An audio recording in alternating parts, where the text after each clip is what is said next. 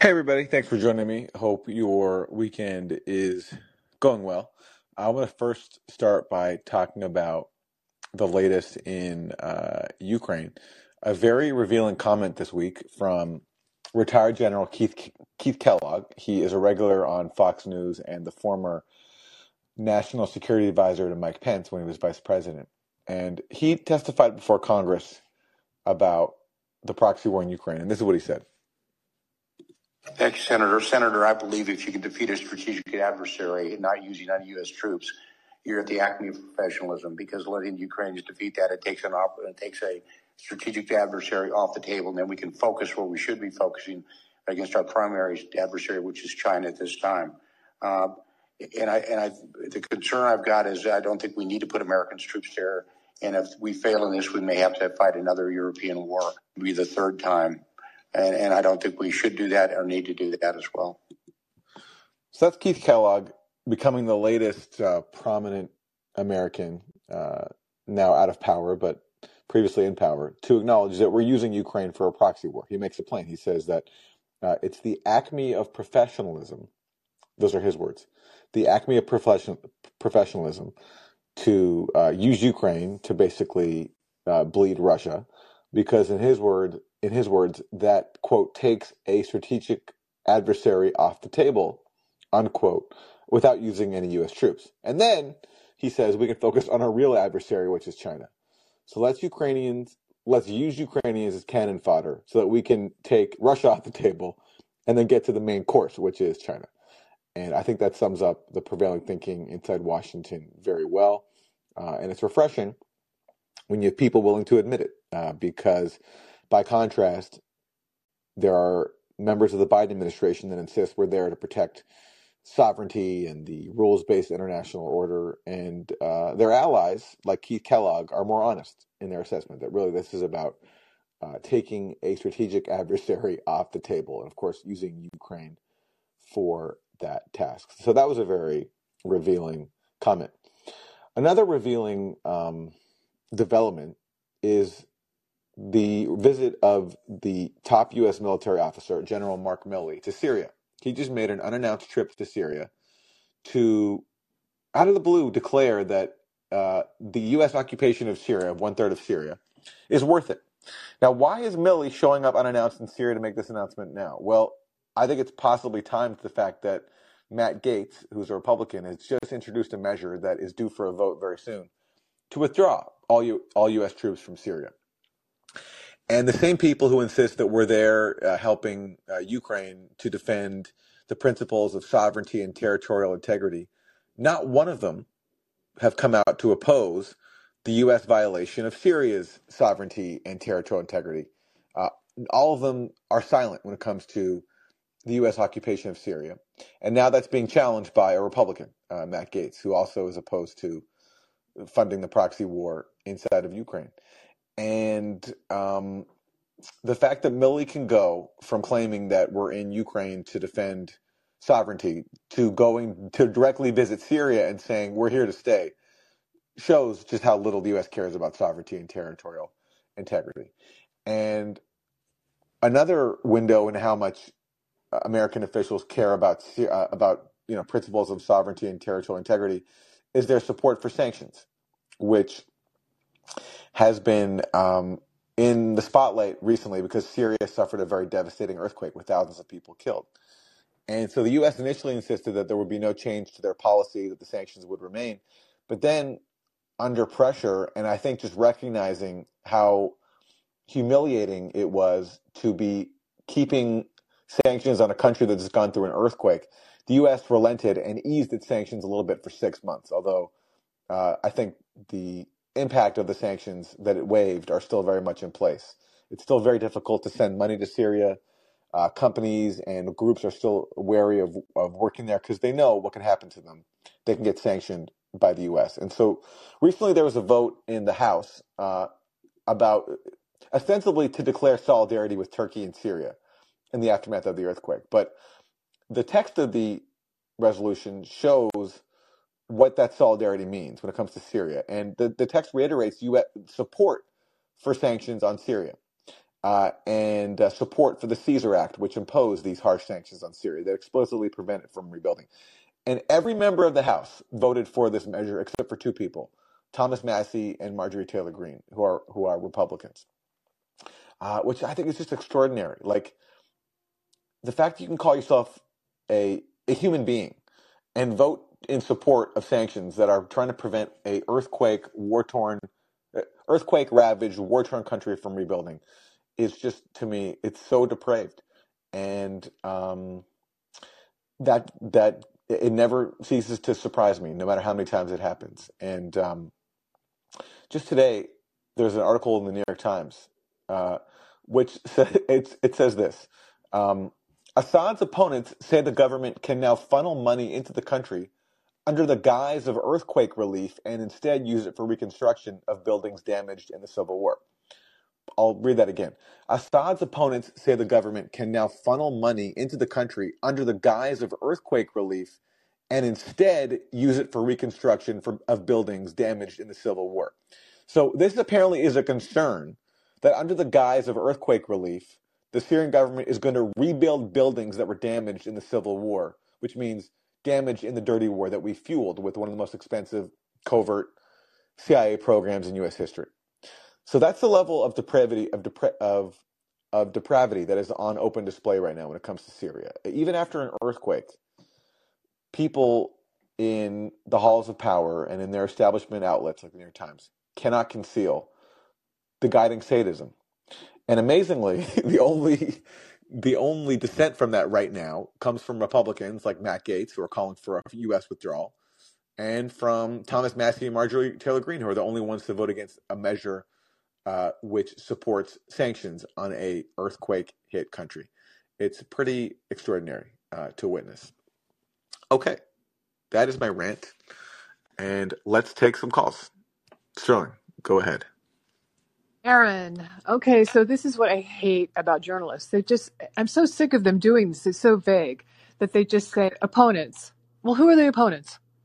I mean, I think we all know who the opponents are, but you need to go ahead and say it. And I was seeing on Twitter after people were watching the morning program, so I don't have to, hashtag Sheepdog Sunday, and they were referring to Bernie and the squad because of this vote.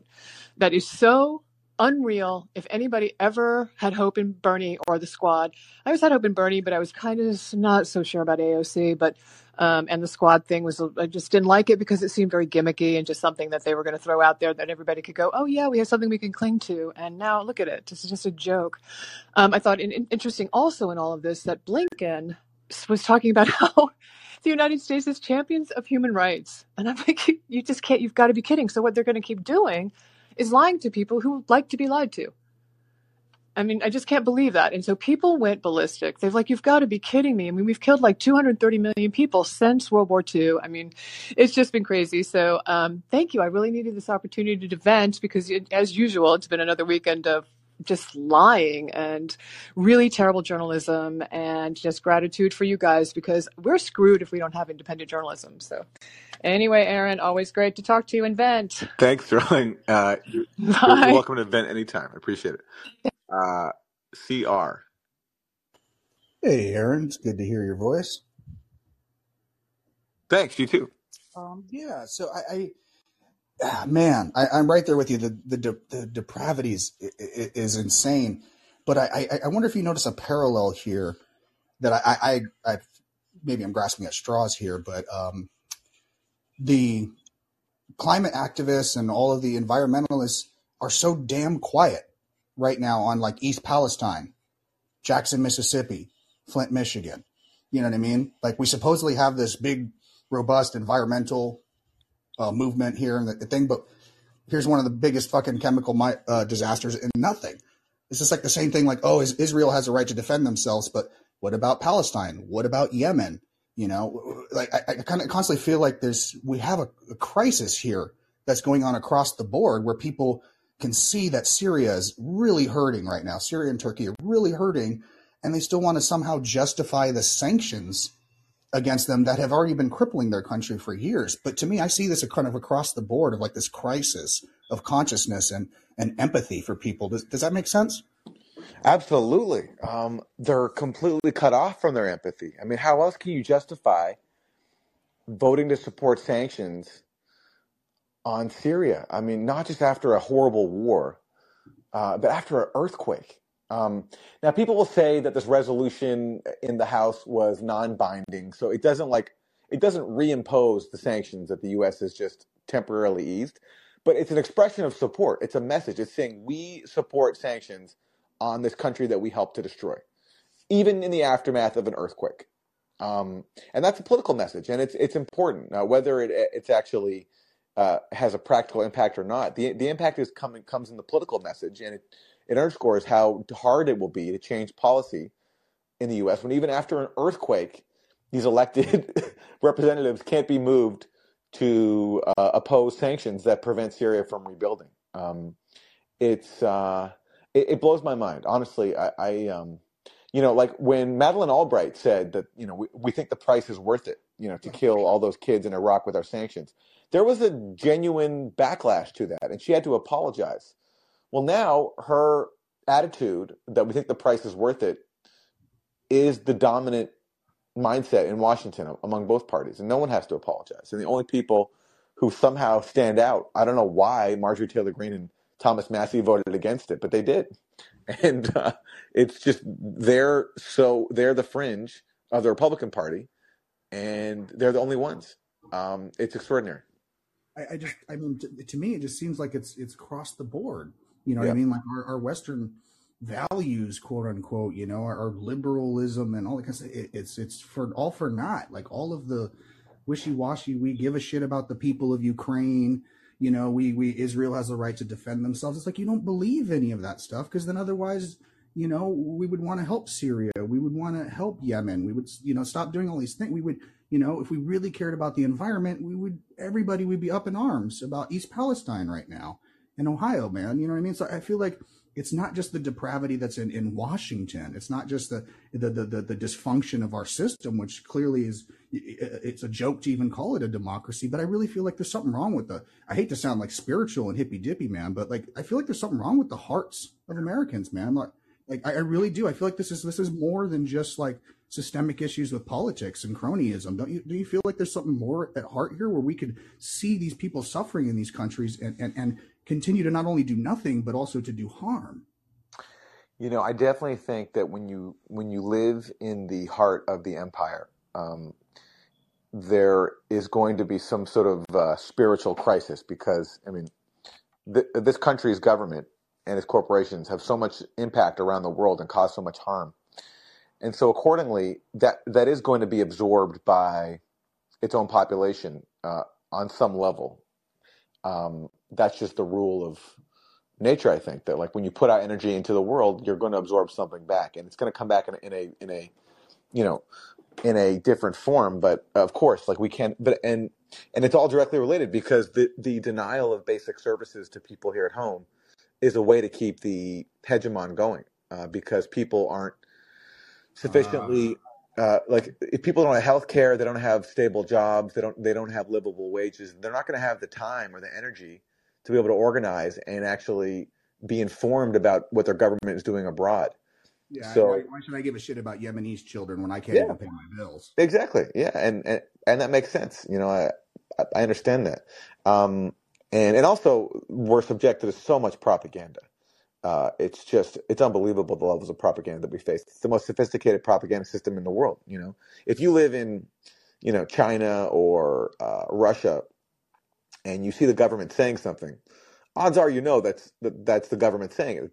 That's government propaganda. But here, there's no really state media. It's all ostensibly free media being able to say whatever it wants, but it operates within a very strict system that only allows debate within very constrained lines, which gives the illusion of freedom. And so it's a system that works very well for those in charge. Thank you for your comments, Aaron. I appreciate your time. Have a Thanks wonderful for calling. Sunday. You too. Okay, Zach, hi there. Hey, Aaron. I'm wondering, talking about this propaganda, machine.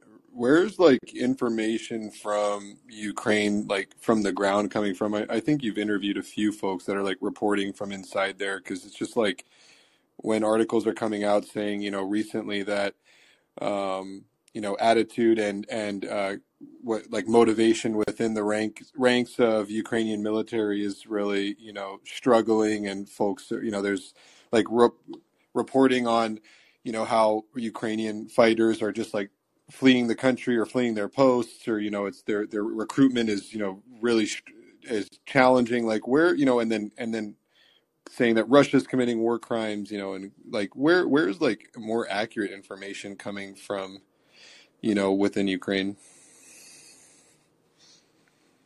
That's a hard question because during war, I mean, everybody engages in propaganda, whether it's Russia or Ukraine, and then the U.S., because it's so invested, uh, U.S. media is generally very biased towards the U.S. line and hiding from people the truth. But sometimes in like the major U.S. outlets, you'll get reporters who are honest and who will at least allow some acknowledgement of the reality buried deep in their articles. But it really depends. You have to.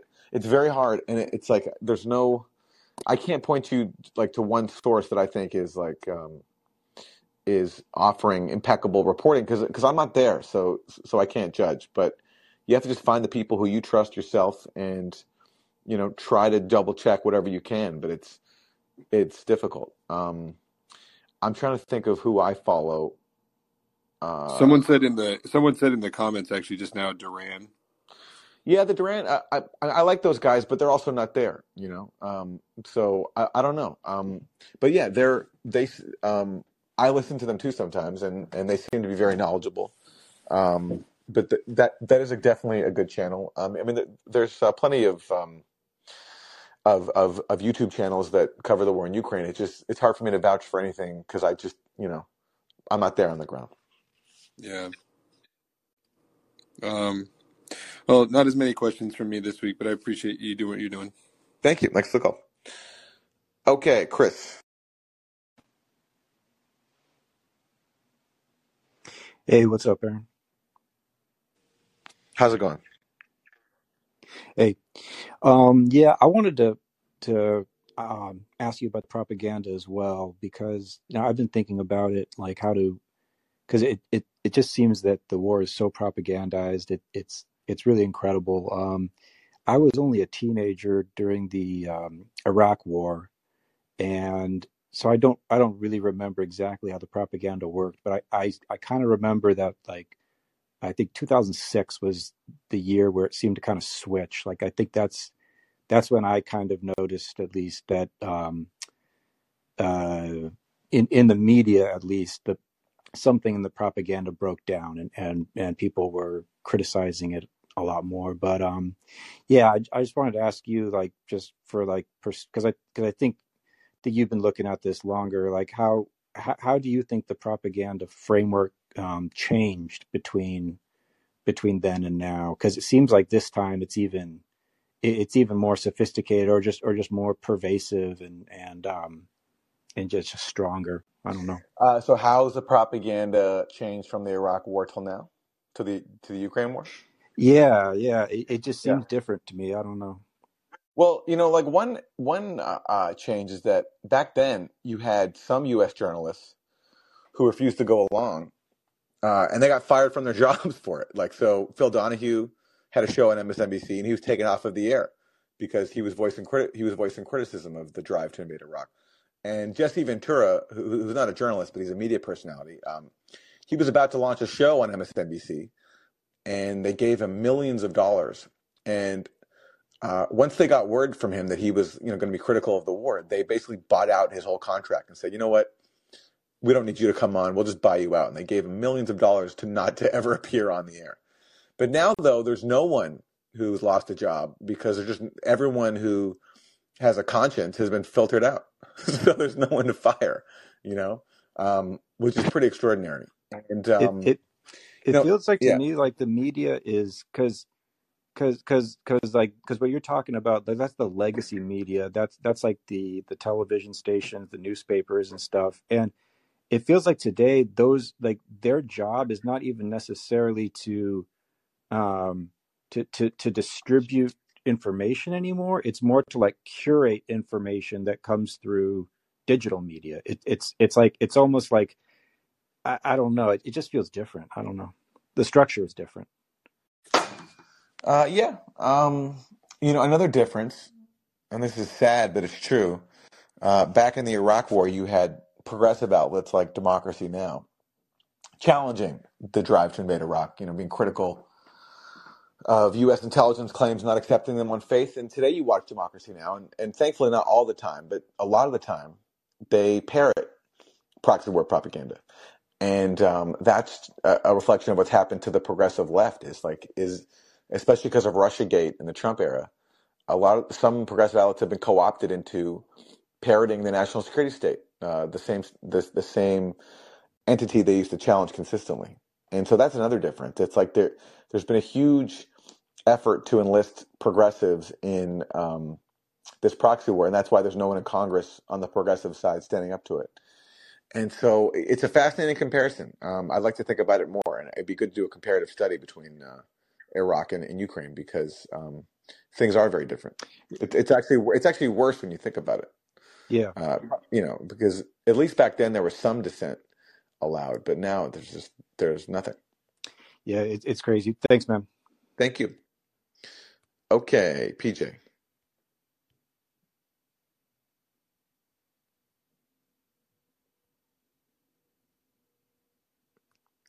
And PJ, if you're there is a mute button in the bottom left. There you go. Nope, you're gone. Okay. Matthew.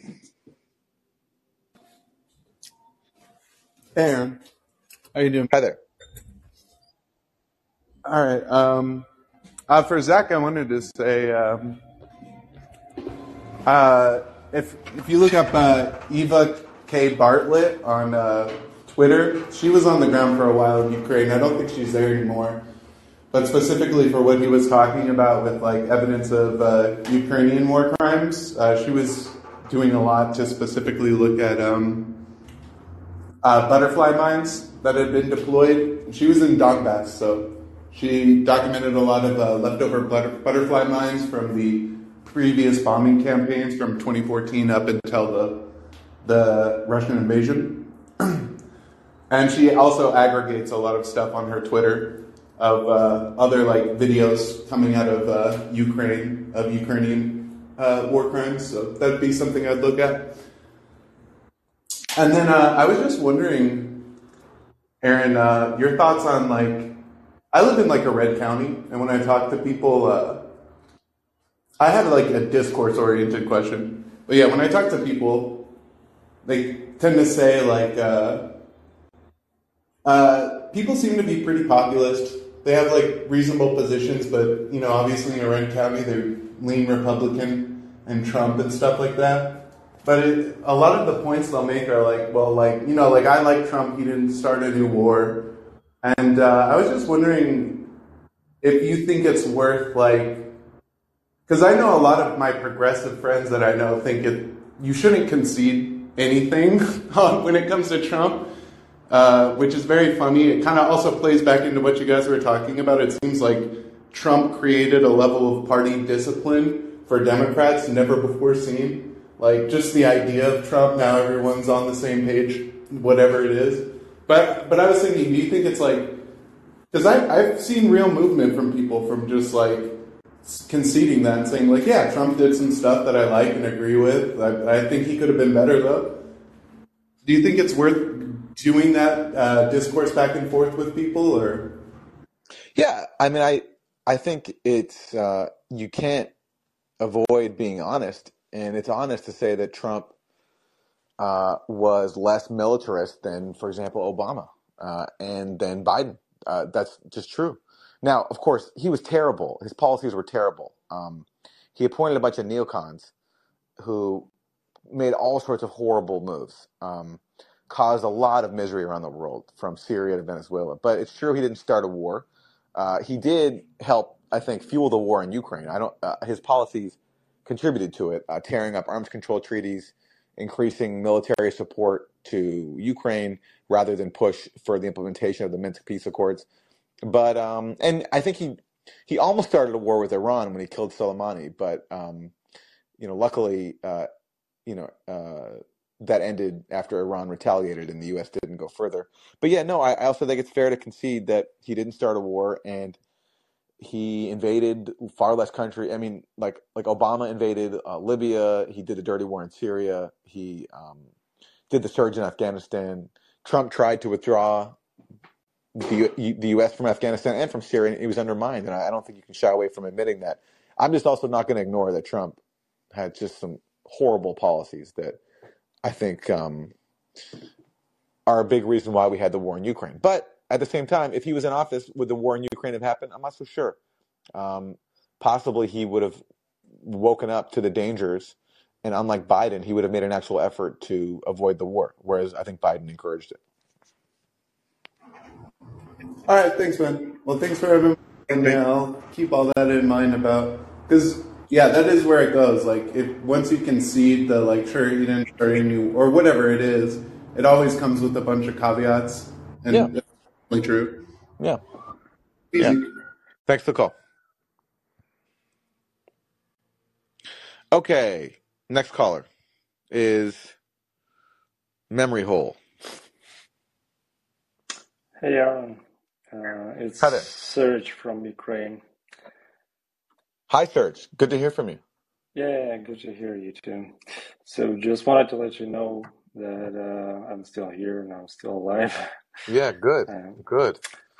Yeah, so I just wanted to add something about how things are going on here. So the draft situation is pretty bad, and ever since they started this meat grinder in Bakhmut, you really have to keep your eyes peeled because, I think you've seen a lot of videos from Odessa and other cities with people getting dragged and pushed into buses and shipped right to the front lines without any training. In many cases, there have been a few scandals even in the official news with guys receiving like 1 week training and then sent right to the front line and dying the same day.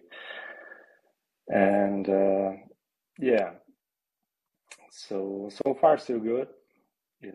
We're still struggling, and I'm still really scared of the moment once the US, gets tired of this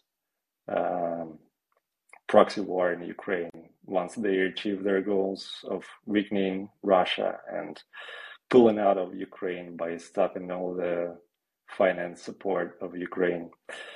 I'm really scared of what's going to come to this country because obviously our economy is completely dead. A lot of people have died. Like even I have a few acquaintances of mine that I knew, and they have died somewhere in Lugansk about a month ago. And I think the situation is really dire. And just to wrap it up, I've been reading a lot of stuff from different good analysts, and they have some predictions that I think seem pretty plausible. With this conflict coming to an end in the next few months, with Putin essentially taking Bakhmut and maybe some other small cities in the Donetsk and Luhansk Oblast, and then declaring that his special operation was a big success, that they have taken all the regions that they wanted to take. They've secured the protection of Crimea and the water supply, and they will agree to pull out their forces from the occupied territories. And after that, we'll have the Chinese peace plan basically the whole world will look at this situation like, well, here you can see that Russia is willing to take the diplomatic route. They've taken out their forces, and now we have to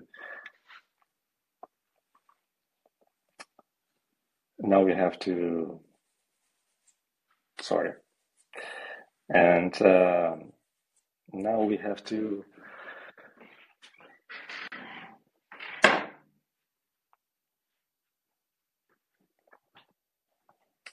sorry about It's okay. that.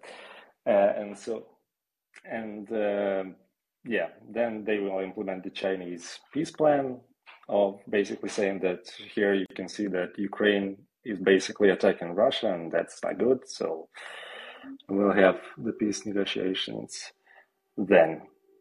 And basically I forgot everything I wanted to say, but I guess that's it. Sorry Well, about that. hey, Serge, it's so good to hear from you, and thank you so much for calling in and giving us an update. I've been wondering how you're doing, and so it's great. It's great to hear from you. Are things okay where you are? Are you near any fighting? We have missiles falling in our city every now and Mm. then, but it's pretty okay. We even have electricity now, so it's pretty good. The only thing is that you have to sort of keep your eyes peeled and not get drafted into the meat grinder, because people are really anxious to throw as many people as they can. There have been so many corruption scandals in the Ministry of Defense. They've unearthed a lot of illegal spending on food supplies of our military when they purchase food at incredibly high prices. And the latest scandal was with military canteens, which were purchased at 10 times the price that they're worth, and no one is taking the blame. It's complete circus, and obviously it's coming to an end eventually. And we'll see what happens next. But I think that this whole situation in Ukraine is coming to an end in the next few months, and then everything will shift into the Asia Pacific region, where we'll have the real war between China and the US. And another thing that I'm really worried about is the fact they might blow up the underwater optic fiber cables in order to shut off all communications between the US and Europe. But we'll see what's going to happen next. Anyway, thank you for everything that you do, Aaron. I really appreciate it. Thank you, Serge, for calling and giving us an update. It's really great to hear from you, and stay safe. Thank you. All right, Zach. Hey, Aaron, I'm sorry I joined back in when there was no one else in line, but I know there's a couple other people. But I just thought of a few more questions, or like one or two more questions. That's okay. One question, yeah.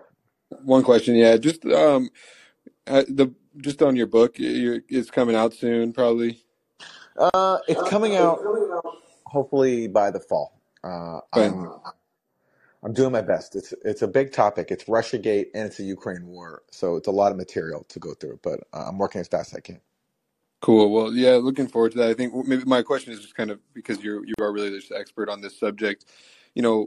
After the coup, right? Then when Newland, that call leaked about Newland picking Yatsenyuk in Ukraine, and I can't remember how long. I mean, I'm not sure how long he was president then, but remember there was like a couple of pictures. I think this was your reporting on Substack that you directed me to after last week when I was reading. When like John McCain came to speak in Ukraine, and there's like a picture of this guy.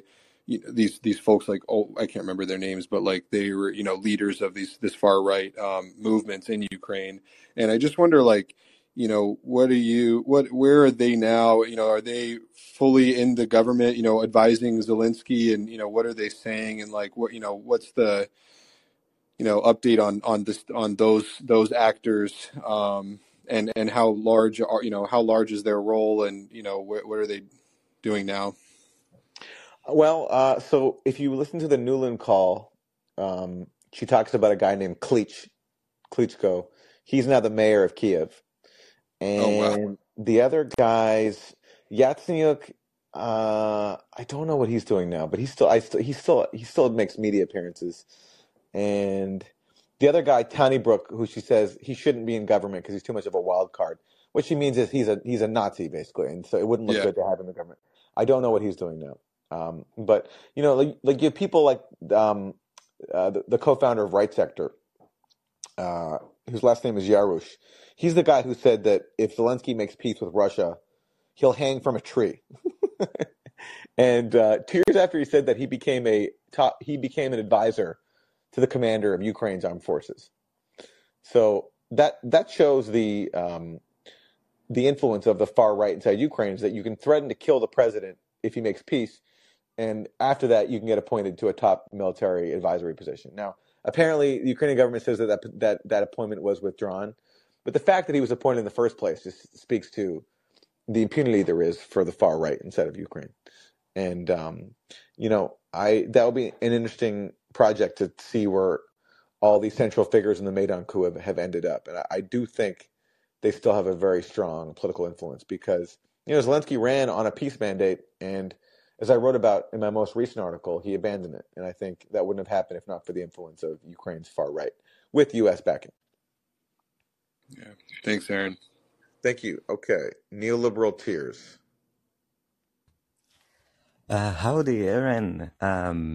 Happy Sunday morning. When you were talking about democracy now, and it just brought up an intrusive memory I had from 2016. I remember watching it like on the low key at my cubicle job in New York, and watching when they had like the Jill Stein debates. So they would like showed parts from the Trump and Hillary debates, and they would like cut to Jill Stein on a on a podium. And I just remember being so excited and and feeling good about their coverage at that time. And it's so sad that like we don't have that anymore. They really have shifted. And I was going to ask you if you remember, like when they had Julian Assange on in 2016, they brought on some like weird, like I want to say Russiagator journalist before Russiagate really became a thing. His name was like Alan Narn or something, and they like brought him on to like grill Assange to grill Julian. Yeah, look, Alan Nairn is a really accomplished journalist who's done a lot of really important stuff. He in the 1980s, he reported extensively on the dirty wars in Central America and did a lot of really important work. And he's also done similar work in Indonesia on the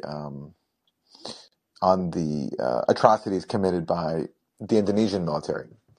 But in 2016, after Julian Assange released the DNC emails, a lot of people turned on him, and they kind of ambushed Julian with this interview by bringing on Alan Nairn to sort of grill Julian and accuse him of taking part in a Russian operation, and accuse him of being in an alliance with Trump. And that was really unfortunate. And it's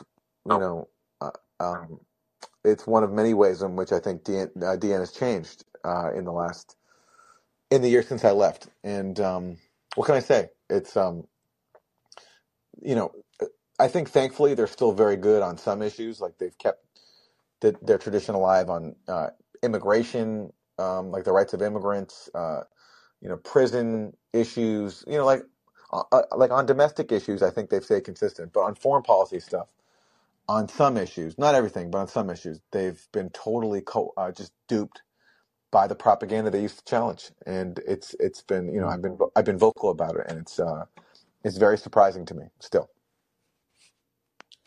I'm wondering if part of that is maybe they somehow bought into the idea that because they platformed, obviously this is wrong, but like because they platformed Jill Stein as much as they did in 2016, that they were somehow complicit, and maybe they were trying to sort of show the mainstream like, no, we really are like, I don't know, but like Yeah, that shift, I feel like I was going to ask you if you thought it was a gradual one towards Russiagate, or was it like an kind of like an all at once, Well, all at, yeah. yeah, it was two things for me. I left in February 2016. And so Russiagate hadn't happened yet, but even after then, looking back at it now on Syria, like Syria divided the left, right, or some parts of the left, and Syria duped a lot of people, like including myself. I mean, I fell for some of the propaganda that was used to justify the Syria dirty war. But at Democracy Now, we always, I think, platform both sides. But after I left, I just noticed that they started only going towards one side and going way to the extreme of like basically parroting what the State Department was saying and only interviewing people who would parrot what the State Department was saying. And when someone dissented from that, they got banned. So Stephen F. Cohen, one of my mentors, he was basically banished from Democracy Now after mid 2017. For the last 3 years of his life, he was never on again. And so I think it was a combination of getting duped by the Syria dirty war stuff, and also and then Russiagate came along, and Russiagate, ended up, that's a pathway to being duped by all sorts of other propagandas, because if now you're blaming Russia for Trump, it means anything else that involves Russia you're probably going to be susceptible to, and that's what happened with the Ukraine proxy war as well. So I don't know the exact reasons, and I don't think it's because of like corruption. I just think it's because we have a really powerful propaganda system that creates incentives for people to go along, and it requires a lot of effort to challenge. And if you don't take the time to really apply your critical thinking skills, you're going to get duped. And I just think that's what happened here. Yeah, I mean, I'm a nobody person, but like I agree with you. I think that feels to me like it feels to me like it wasn't like a malicious, like, all right, we got $1 million, like, No, yeah, no, no, let's do it's not this. that. Like, I totally agree with you. But thank you for sticking to the truth and all of Hey, that. no problem. It's I enjoy doing it. Thank you for the call. Okay, Brady. What's up, Aaron? I'm wondering what you think the fastest way to make this happen might be. Like, is it possible for us to impeach Congress and like just do a do-over? Like, I don't think we can wait for the next election to solve this problem, and I'm just kind of like, what can we as Americans really do? I think like outside of a general strike, Yeah. I think, we could, it's springtime. It's a really good time for all of us to start growing our own food and filtering our own water and kind of becoming survivalists, I think. And if we had that kind of mentality, it would make it a lot easier for us to support things like a general strike against war. And so I think we need to get the anti-war people teamed up with the preppers and see if we can put an end to this, if we can't do it through, voting or otherwise. But what do you think might be some creative ways that we could put an end to this faster? That's not my lane. I don't. I if I knew the answer, I would share it, but I just don't. I just try to focus on giving people the facts that I think are important, and that's what I focus on. I do think if there was more protests, I do think that would have an impact, and like protesting politicians does work, I think. But right now, it's difficult. Even when the left or some people on the left try to organize a protest, there's other people on the left who don't want to take part because they don't like some of the participants, as we saw recently with Rage Against the War Machine. So it's a challenge. I think we could start with protests, and who knows what could go on from there. Right on. Thanks, Aaron. I'll let you know if I. Thank you. Thanks, Brett. Thank you. Okay, Gator. Hey, Aaron, how you doing? Hi there.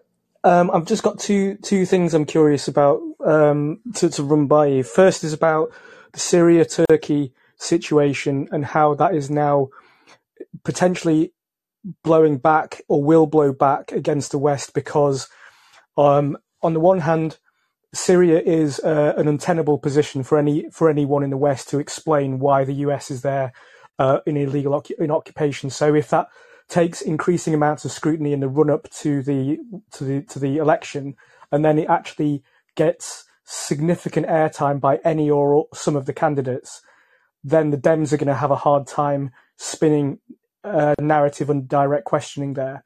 But Turkey, on the other hand, is an interesting setup because it's now holding, it's a key player in the veto of new NATO members, and it's basically running the line between the East and the West because it's essential for running the Bosphorus Strait, and also for gas and oil transfer, and it's looking to or gas, sorry, and it's looking to expand its position as a gas hub from Russia, in anticipation of post-war scenarios, and also, as an inherent NATO member, NATO kind of has to take into account some of this. So it's playing quite a dangerous game. But because they are both under extreme difficulty with the earthquake, and now if you look at what's happening in the Middle East is now actually starting to come together because, you've got tripartite attempts to resolve things in Syria between Turkey, Iran, and Syria. And also you've got the slow reformation of Middle Eastern politics, including de-dollarization. I mean, what are your kind of thoughts about where that might play out in the next few years, particularly how it gets used in the election?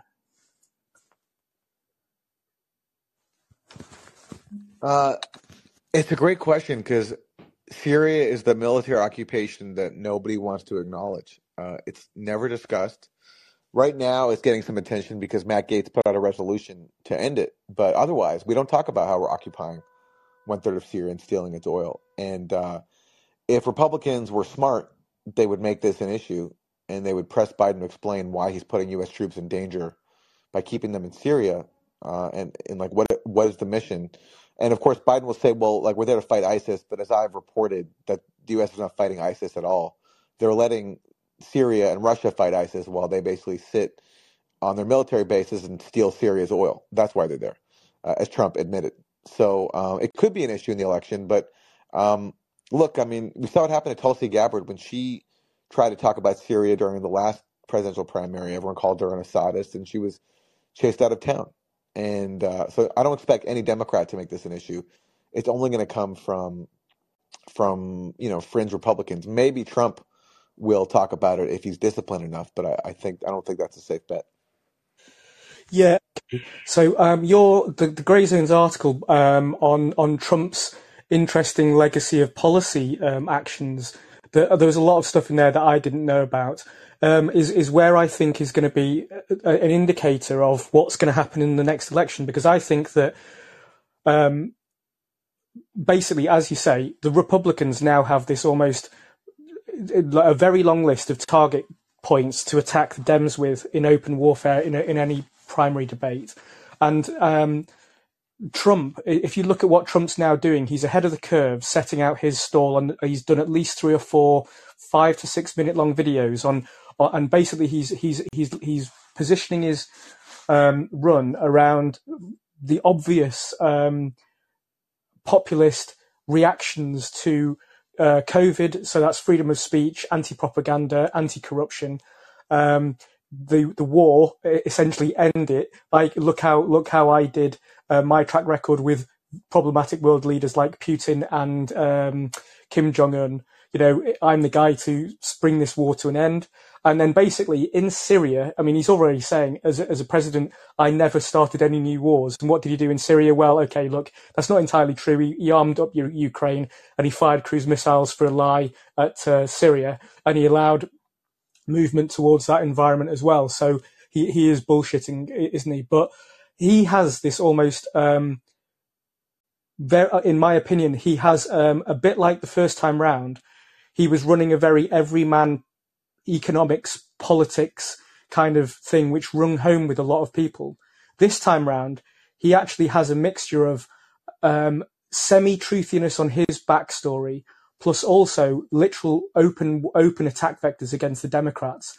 Now, I think that a lot of Republicans will pick up on this eventually. They'll watch him set his stall out. They'll pick bits of it as well for themselves, and then all of them together will be fighting the Democrats on these fronts. And I don't think the Democrats can really actually win in open warfare trying to counter lie these things. That's personally what I expect anyway. Gator, I think you make a lot of sense. If Trump is smart, he will once again run as the sort of anti-neocon candidate. And he, as you said, he is. He's saying all the right things now. But the problem I have is it's hard to square that with his actual policy choices and who he appointed. I mean, Mike Pompeo, like one of the biggest neocons there is, was his Secretary of State. Nikki Haley was his UN ambassador. John Bolton was his national security advisor. So was H.R. McMaster. But we'll see. I do think he's a good con man, and he knows what he's plugged into. What a large segment of the population is feeling, which they're tired of these wars, and he's going to once again. The Democrats have given him a huge lane to once again claim the mantle of being, anti-intervention, and I do think he will try it, and probably, and DeSantis might follow suit, even if DeSantis, I think, is a lot closer to the neocons than he admits. Thank you, Gator, for the call. No worries. You too. Okay, Daphne. Hello, Nikki. Hi there. Hey, Aaron. Thanks so much for your work. I was thinking about that, how shocking that conversation was between Matt Duss and Agatha Demaris. And how she described sanctions like, I don't know, she did it in like such a polite way, but she was saying such crazy things. And Matt Duss said like, oh, that's just a clickbaiting clip. But I actually heard the whole thing, and it really, she never really addressed the moral issue. And I was wondering, so the next one that's coming of that series of talks that I guess Matt Duss is organizing is with Spencer Ackerman. And I wonder if you know his work, and if you know like more of his leanings towards Ukraine, and I don't know if you think something good will come from those talks, maybe. That's one question. Look, Spencer Ackerman, he's done a lot of work, so he's been productive, and I respect that. And what I know, though, is that he was a Russiagate dupe. He worked for the Daily Beast, and he pushed some really stupid Russiagate stuff. Like he pushed the idea that like Russian social media operations reached millions of Americans and had some impact on the election. So he got caught up in that. And I know I'd never seen him say anything about Syria, anything about the CIA dirty war. And so I don't expect him to push back on that stuff, unfortunately. And I'm not, I don't want to, I've met him once, I think, so I don't know him very well, so I don't want to make assumptions about him, but I am making assumptions about him, unfortunately. He seems like a nice guy. I just don't think he's aware maybe of some of the issues that, that people like us are. Yeah. I ran into him because I was reading some things in The Guardian way back The Guardian before they also fell into Russiagate and all that. And he had a lot of he had good interviews with like a Pakistani person that got droned, and he was pushing back against Iraq during the Obama times. Yeah. Okay, one more question. There's a wing of journalists who are adversarial. It's kind of like the Intercept crowd, where they're really good on like they're very good on the drone wars, and they were opposed to the occupation of Iraq. But after that, that's kind of where it stops. Like about the dirty war in Syria, one of the most expensive, if not the most expensive, covert CIA dirty wars in history. They have nothing to say, or even they whitewash it. So it's like, yes, they allow themselves to criticize drone warfare in Yemen and Somalia, and that's great. But that's like, to me, it's only one component of a U.S. war machine, and it's not nearly the most harmful. And there are elements of the military that oppose it, so it's actually like it's pretty safe because you have some people inside the national security establishment who don't like the drone warfare program to begin with. So it's not a very difficult issue, I think, to take a stand on. Oh, interesting. Thanks. Okay, one more question if you have time, or we Sure, can. yeah, go Sure, ahead. yeah, go ahead. Yeah, so regarding the pushback with with the rally from other sectors of the left, sometimes you're like very, I feel like you're very generous on your understanding of why a lot of people like don't go into enough foreign policy stuff.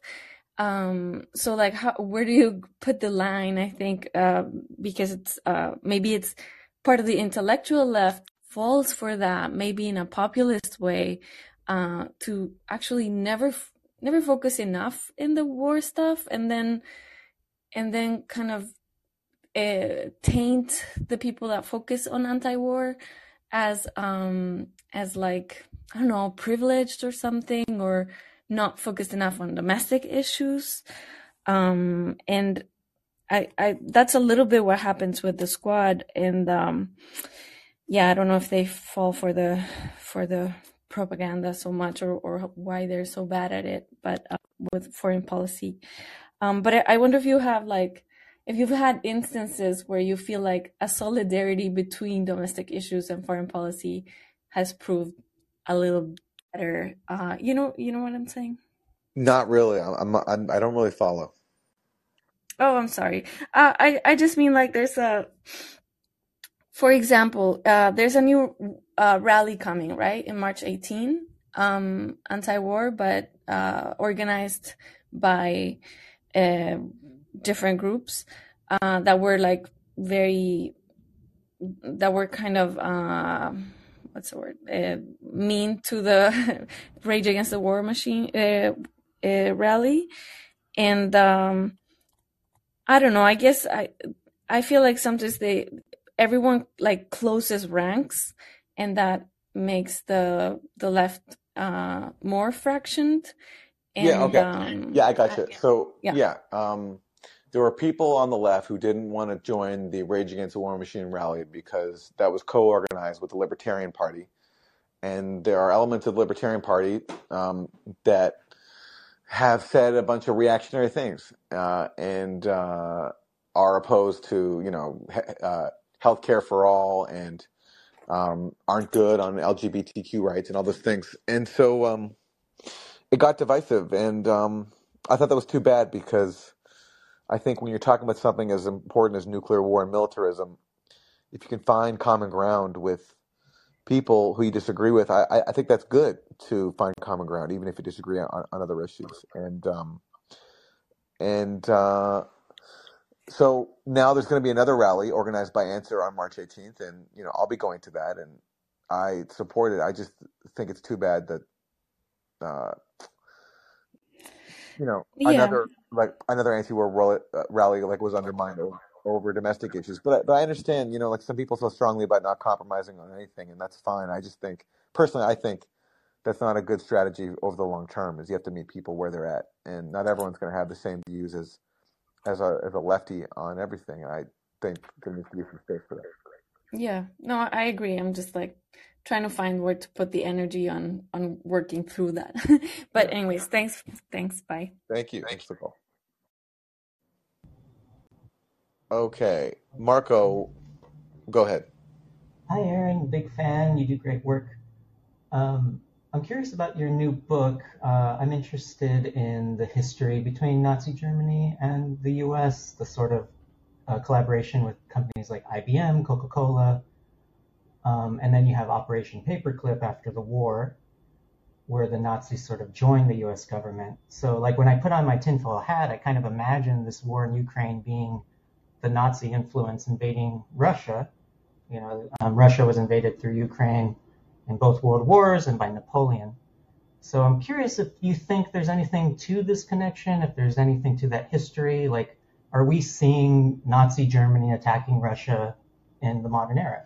What do you think about all that? Certainly, there's been a U.S. alliance with the Bandera movement of Ukraine, which is neo-Nazi since the Second World War. They've long been seen as allies, and there's been some collaboration from Western intelligence and between Western intelligence and the Banderite movement. So in that sense, yeah, I think the U.S. is siding with its traditional allies inside Ukraine, which are neo-Nazis. And Operation Paperclip, which basically was this Western operation to basically give cover to Nazi war criminals. I don't know the extent of the Ukraine tie, but I wouldn't be surprised if there is one. I don't know enough about that specific angle to say. Is the U.S. the Fourth Reich?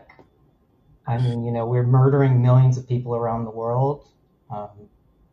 I think that the Nazis were a unique level of insanity and evil, and the U.S. is certainly a global empire that has committed, unspeakable atrocities.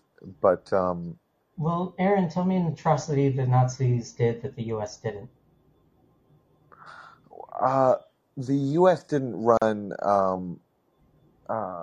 gas chambers, exterminating, The U.S. exterminated 100 plus million indigenous people. They didn't use gas chambers, but how is that not worse than what yeah, they did to the Jews? U.S. certainly committed genocide in against indigenous people. Yes, look, maybe it's because of my own personal history, is coming from survivors of the Holocaust, that I see the Nazis as a unique evil.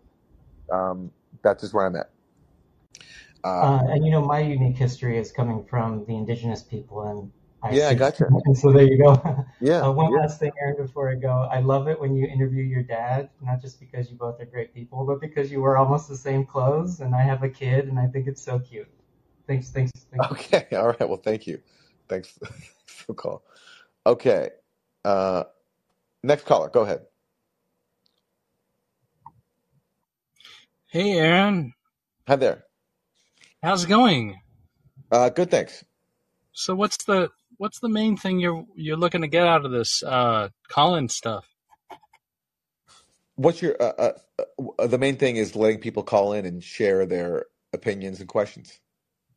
Yeah, I love it. I've seen you for a long time. I've seen you, and it's really weird I get a chance to talk with you right now. I'm a little starstruck, to be honest. Okay, well, it's great to have you here, and don't be starstruck, because I'm just a Well, guy on the I other can't end help it. of the line. I'm like poor guy, I can't help it. I'm a little starstruck. But like progressive sadists, yeah, I wanted just to make the note, like, I met a lot of people. I've met so many people like this that kind of fall into a lot of the same tropes as the right, actually, to where they can almost be classified as the right, who are quite, as soon as you start mentioning utopic ideas or paradise ideas, anything that actually has anything to do with changing the economy for the better, they suddenly start to get all crazy with politics and this and that. And you start to really break it down of what really needs to be done, which to me is quite simple. Let's get rid of the usury. War is a function of capitalism, as far as I'm concerned. So a lot of these anti-war stuff, for me, I just look at it as like, if you're not anti-capitalist, you're not really anti-war. And I hate to say that, but if at this point, if you're not anti-capitalist, how can you really, like in this day and age of information, how can one really be anti-war if they're not anti-capitalist? That's my big thing. That's a question I'd like to pose. Okay, well, thank you for the call.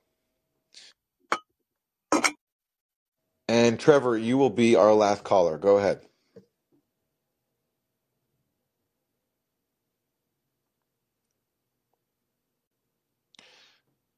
And Trevor, if you're there, Do you hear me? there you go. Yeah. Thanks for taking my call. Great to be here, and thank you for all your work. Calling from Switzerland. Just wanted to make a comment. There's a lot of sentiment here as Switzerland's supposedly neutral position. There's a lot of kind of activism towards Swiss armaments or munitions, ammunition being that's sold into other countries that could be, it's actually forbidden to be put into war zones. And there's kind of like this, there's a rising kind of a voice for people for the government or to allow that these munitions be sent to Ukraine, and which is directly against the law. Just wanted to know what your thoughts on that, thoughts on neutrality and whatnot. Thank you. Yeah. So you're in Switzerland? Yes. Yeah. I think this war has really changed Europe for the worst. But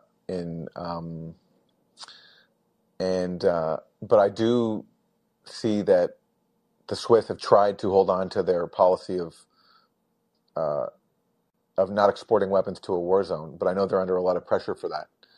And the trend in Europe is to go toward, U.S. dominance, and so I wouldn't be surprised if Switzerland caves. Certainly, what's happened in Germany is unbelievable to me. The way Germany's been bullied into being a U.S. lapdog and sabotaging its own economy in the process. And so I haven't followed what was happened with Switzerland. I just know that there's been some complaints about it being an obstacle to the proxy war. Yeah, absolutely. It's not much of a problem. I mean, all the media is pro-Ukraine, pro-war. Yeah. The mainstream media, anyway. Yeah, I mean, I find what's happening with the German government actually also appalling. Yeah, it's shocking. It's really shocking. And luckily for Olaf Scholz, when he came to visit Biden just the other day, they kept him away from the media, so there was no press conference, which is good because somebody might have asked him, "Hey, how do you feel about the president blowing up your pipeline? And did you know about it?" So it was smart of them not to do a joint news conference. And about the pipeline, there's zero coverage of it, and so skeptical. When I talk to people, they say, "Oh, I say United States obviously bombed it," Yeah. and they're doubting us. Where are your sources? It's incredible how the people here are also following this empire word. It's pretty amazing. It's pretty amazing. And we're all witness to it. So, Trevor, thank you for the call. And Thank you. Thanks to everybody for tuning in. I have to wrap it here. I really appreciate you spending some time with me today. Hope to have a great